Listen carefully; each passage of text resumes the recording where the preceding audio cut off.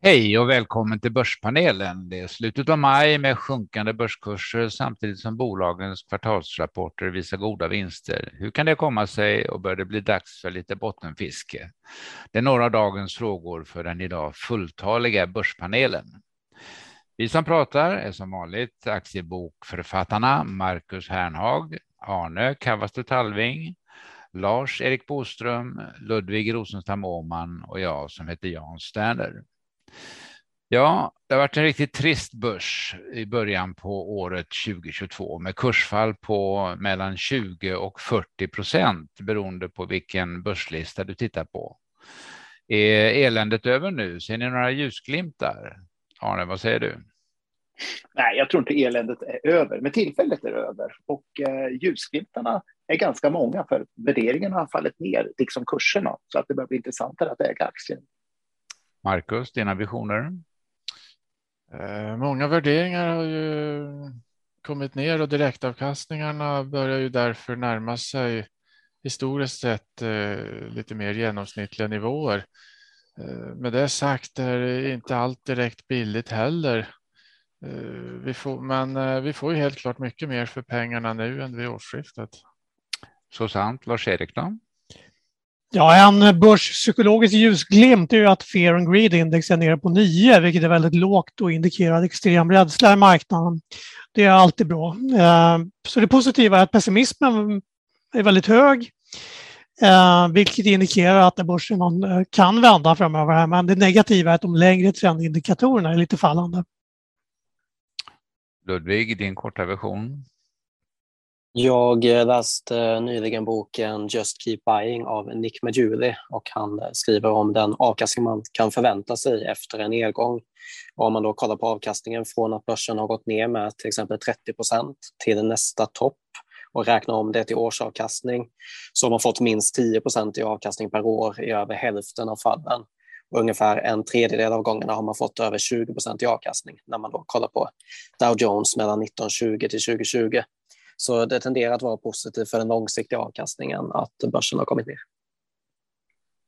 Ja, vad är det som styr då? Jo, inflationsfrossa och räntehöjningar och svagare världskonjunktur får ju skulden för kursfallen. Vad av detta väger tyngst? Vad säger Lars-Erik? Ja, när jag var med i början på året så sa jag håll koll på obligationsräntorna. För stiger räntorna så faller dyra tillväxtbolag och banker gynnas. Banker har fallit 14%, teknologi tappar 30% i Sverige. Men inflation driver ju räntehöjningar, så just nu tror jag att inflationen och räntehöjningar är viktigare än konjunkturen. Även om det givetvis är sammanlänkande. Ludvig, din makrosyn? Ja, stigande räntor, eftersom det påverkar värderingen av aktier och framförallt tillväxtbolag. När räntan stiger så påverkar det bolag där det finns en förväntan om stora vinster i framtiden, mer än det gör för bolag som har en större andel av vinsterna idag men mindre potential framöver. Och i år har ett globalt värdeindex gått ner 5,2% medan tillväxtbolag har gått ner 24,5%. Och sen har vi det här TINA-fenomenet som vi har levt med under många år, där det börjar bli dags att plocka bort det där n-et. Så there is an alternative till aktier numera när räntorna har kommit upp. Och det kommer också påverka vad man är villig att betala för aktier. Samtidigt så har ju kvartalsrapporterna för första kvartalet stått som spön i backen, och vilket är egentligen det samlade intrycket från dem? Vad säger vår börsanalytiker Marcus? Rapporterna för första kvartalet har överlag kommit in bra. De stora industribolagen har fortsatt tydligt stigande orderingång. Inga tecken på avmattning där än, bara på engångskostnader för uttågen från Ryssland. Men vissa bolagsledningar antyder viss avmattning och kostnadsökningar framöver. Och det är det som marknaden har börjat räkna in i kurserna när börsen faller, trots de goda siffrorna från bolagen. Arne, du läser ju också en hel del rapporter. Vad är ditt samlade intryck? Jag har gått igenom 320 rapporter nu på Q1 och det är bra rapporter. Vissa bolag kommer in dåliga, sämre och vissa bra, men generellt är det bra. Och i snitt så har marknaden då gett rapporterna minus 0,22% den dagen de har släppts. Snittet på kvartalsrapporten när de släpps är plus 0,45 ungefär. Så att marknaden har tagit emot rapporterna negativt fast de har varit riktigt bra. Är inte det lite märkligt då att trots att företagen visar goda vinster så sjunker kurserna? Hur ska man förklara det, börspsykologen Lars-Erik? Ja, man kan förklara hur man beslut under osäkerhet som investeringar i hög grad är väldigt påverkad av psykologi också. Så när det råder stor osäkerhet och volatilitet på börserna, då tappar vi ofta perspektivet och blir mer kortsiktiga i vår investeringshorisont och de här skyddsmekanismerna i hjärnan slår igång.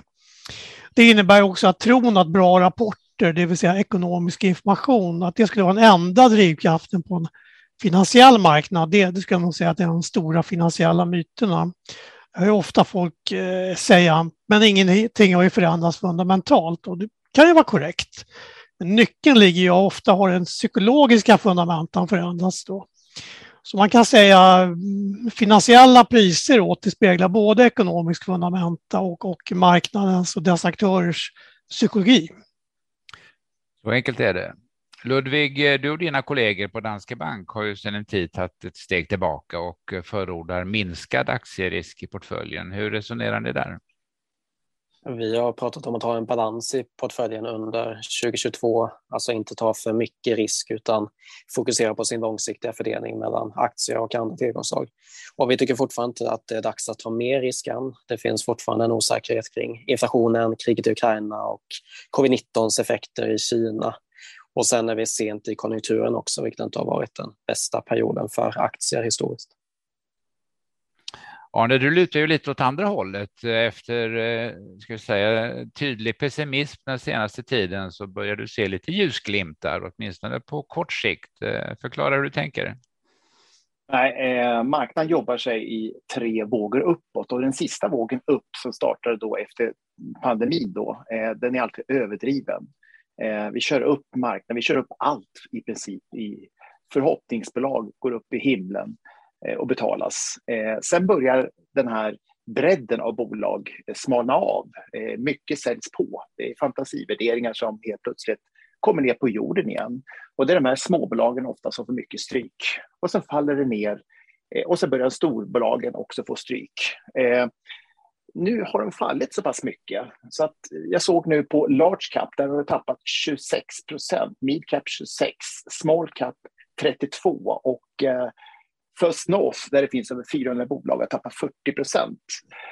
Alla index ligger i botten just nu så att en nedgångsfas sker alltid i 2 vågor och jag tror den första vågen ner är klar och därefter så brukar det gå sidledes eller uppåt. Sen kommer det nya negativa nyheter och kurserna har blivit dyra igen så att säga och då kommer den andra vågen och sköljer över. Så att på kort sikt fram till låt oss säga 1, 2, 3 månader framåt så kan det mycket väl bli stigande kurser. Men vi saknar ett avslutande ras.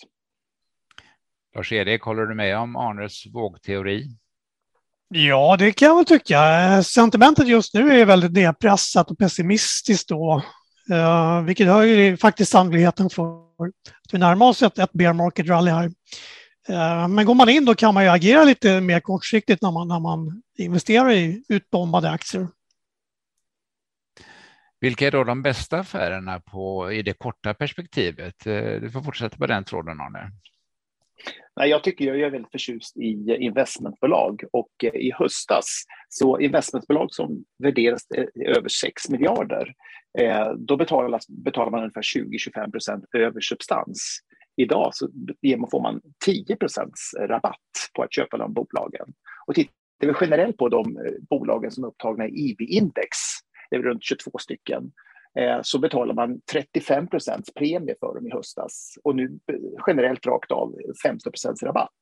Så att tittar man på IB-index, där är ungefär 75% av bolagen har substansrabatt. I höstas så var det rött, då var det 75% som betalas i premie istället. Så att bra spridning och bra kvalitet. Investor till exempel. Jag såg att vd gick in och köpte för 1 miljon häromdagen i Investor. Ja, den kommer säkert stå lägre i höst, men du har gjort ett bra köp. Man kan också få köpa för mindre belopp kan vi lägga till. Ja. Investmentbolagen är ett bra paketköp med riskspridning och lite rabatt till skillnad från fonder som du betalar rakt av börskurserna. Men som sagt, faran inte över. När kommer då nästa nedförsbacke, Arne? Hur lång blir den, tror du? Nej, man kan inte sitta och säga någonting om framtiden, men man kan gissa i alla fall. Den kommer i höst. Så enkelt var det. Någon annan som vill lägga till något där? Jag tycker väl tipset är att undvika att göra prognoser egentligen och helst inte spekulera när saker och ting kommer att ske eller hur länge. För det vet vi sällan om. Men man kan använda en beslutsmodell i form av prisglidande medelvärde liknande för att skaffa sig en uppfattning om vart marknaden är på väg. Då. Men just nu är också de långa trenderna neråt då. Så det indikerar att börserna kan bli lite jobbiga, men det hindrar ju inte att vi kommer få en del väldigt bra kortsiktiga köpcase då. Och vi ska ändå försöka titta lite i kristallkulan. Vad är det bästa som skulle kunna hända framöver, Lars-Erik? Ja, det skulle ju kunna, självklart kanske då vi skulle få fred i Ukraina då, men en rejäl urskakning i marknaden till exempel med hög pessimism där sentimentsindikatorerna är nedpressade. Det är väldigt positivt för en potentiell vändning på börsen. Detta samtidigt som kanske Fed då aviserar att man håller igen på räntehöjningar. Då skulle jag säga att man har de rätta förutsättningar för att få ett bra kortsiktigt köpläge på börsen i alla fall. Ludvig, dina fromma förhoppningar, det bästa? Ja, men bara som en fortsättning på det, för att Fed då ska sänka, eller inte sänka, men inte höja så snabbt som man har kommunicerat nu, då krävs det att inflationen kommer ner snabbare än väntat och kanske framförallt då att den inte fortsätter överraska på uppsidan. Marcus, har du något önsketänkande? Ja, även jag sätter ju att toppen på inflationspucken nås. Det är nog det bästa. Om vi vänder på perspektivet då, vad skulle vara den sämsta överraskningen, Ludvig? Ja, men det är just det att vi får inflation som fortsätter överraska på uppsidan, för att den inte kommer ner. Vad säger Marcus? Ja, de någorlunda realistiska sakerna som kan ske så är det ju en skenande inflation som får räntorna att chockhöjas. Det är sämst. Om vi ändå lyfter blicken en bit framöver, var tror ni att vi står vid årets slut, även om det då måste förbli gissningar? Och det är viktigt att betona det, att ingen av oss har någon som helst aning om vad som händer i morgon och framöver, men vi gissar ändå. Vad säger Arne? Ja, på den här nivån eller lägre. Marcus? Ungefär som idag eller kanske något högre. Lars-Erik då? Ja, jag brukar säga att det är ingenting man behöver veta för att göra bra affärer. Men jag skulle säga minus 5% kanske härifrån. Det var minus, det var plus, det var minus. Och Ludvig då, var står du? Något högre än idag skulle jag gissa. Två positiva och två negativa. Det väger ganska jämnt här. Vad händer sen då? Efter 2022 kan vi hoppas på ett bättre 2023, Lars-Erik? Ja, det kan man alltid göra. Jag tycker man ska titta lite grann på använda trendföljande indikatorer och investera i kvalitetsbolag utifrån det. Att liksom senare, när långa trenderna vänder så vet vi att sannolikheten för en börsuppgång är högre än tvärtom. Och det är ofta en bra förutsättning för att vinster och liknande och konjunktur ska öka också då, i och med att börsen leder konjunkturen då. Så att titta på de långa trenderna också när du investerar. Sen kan man utnyttja kortsiktiga case och göra affärer också givetvis. Men just nu är långa primärtrenden fallande och det innebär att man ska vara mer kortsiktig när man kliver in i aktier. Arne, vad säger din kristallkula om 2023 och därefter? Inför 2022 sa jag, skaffa andra intressen än aktier. Och jag tror att det gäller hela 2022. Jag tror det här är ett förlorat år.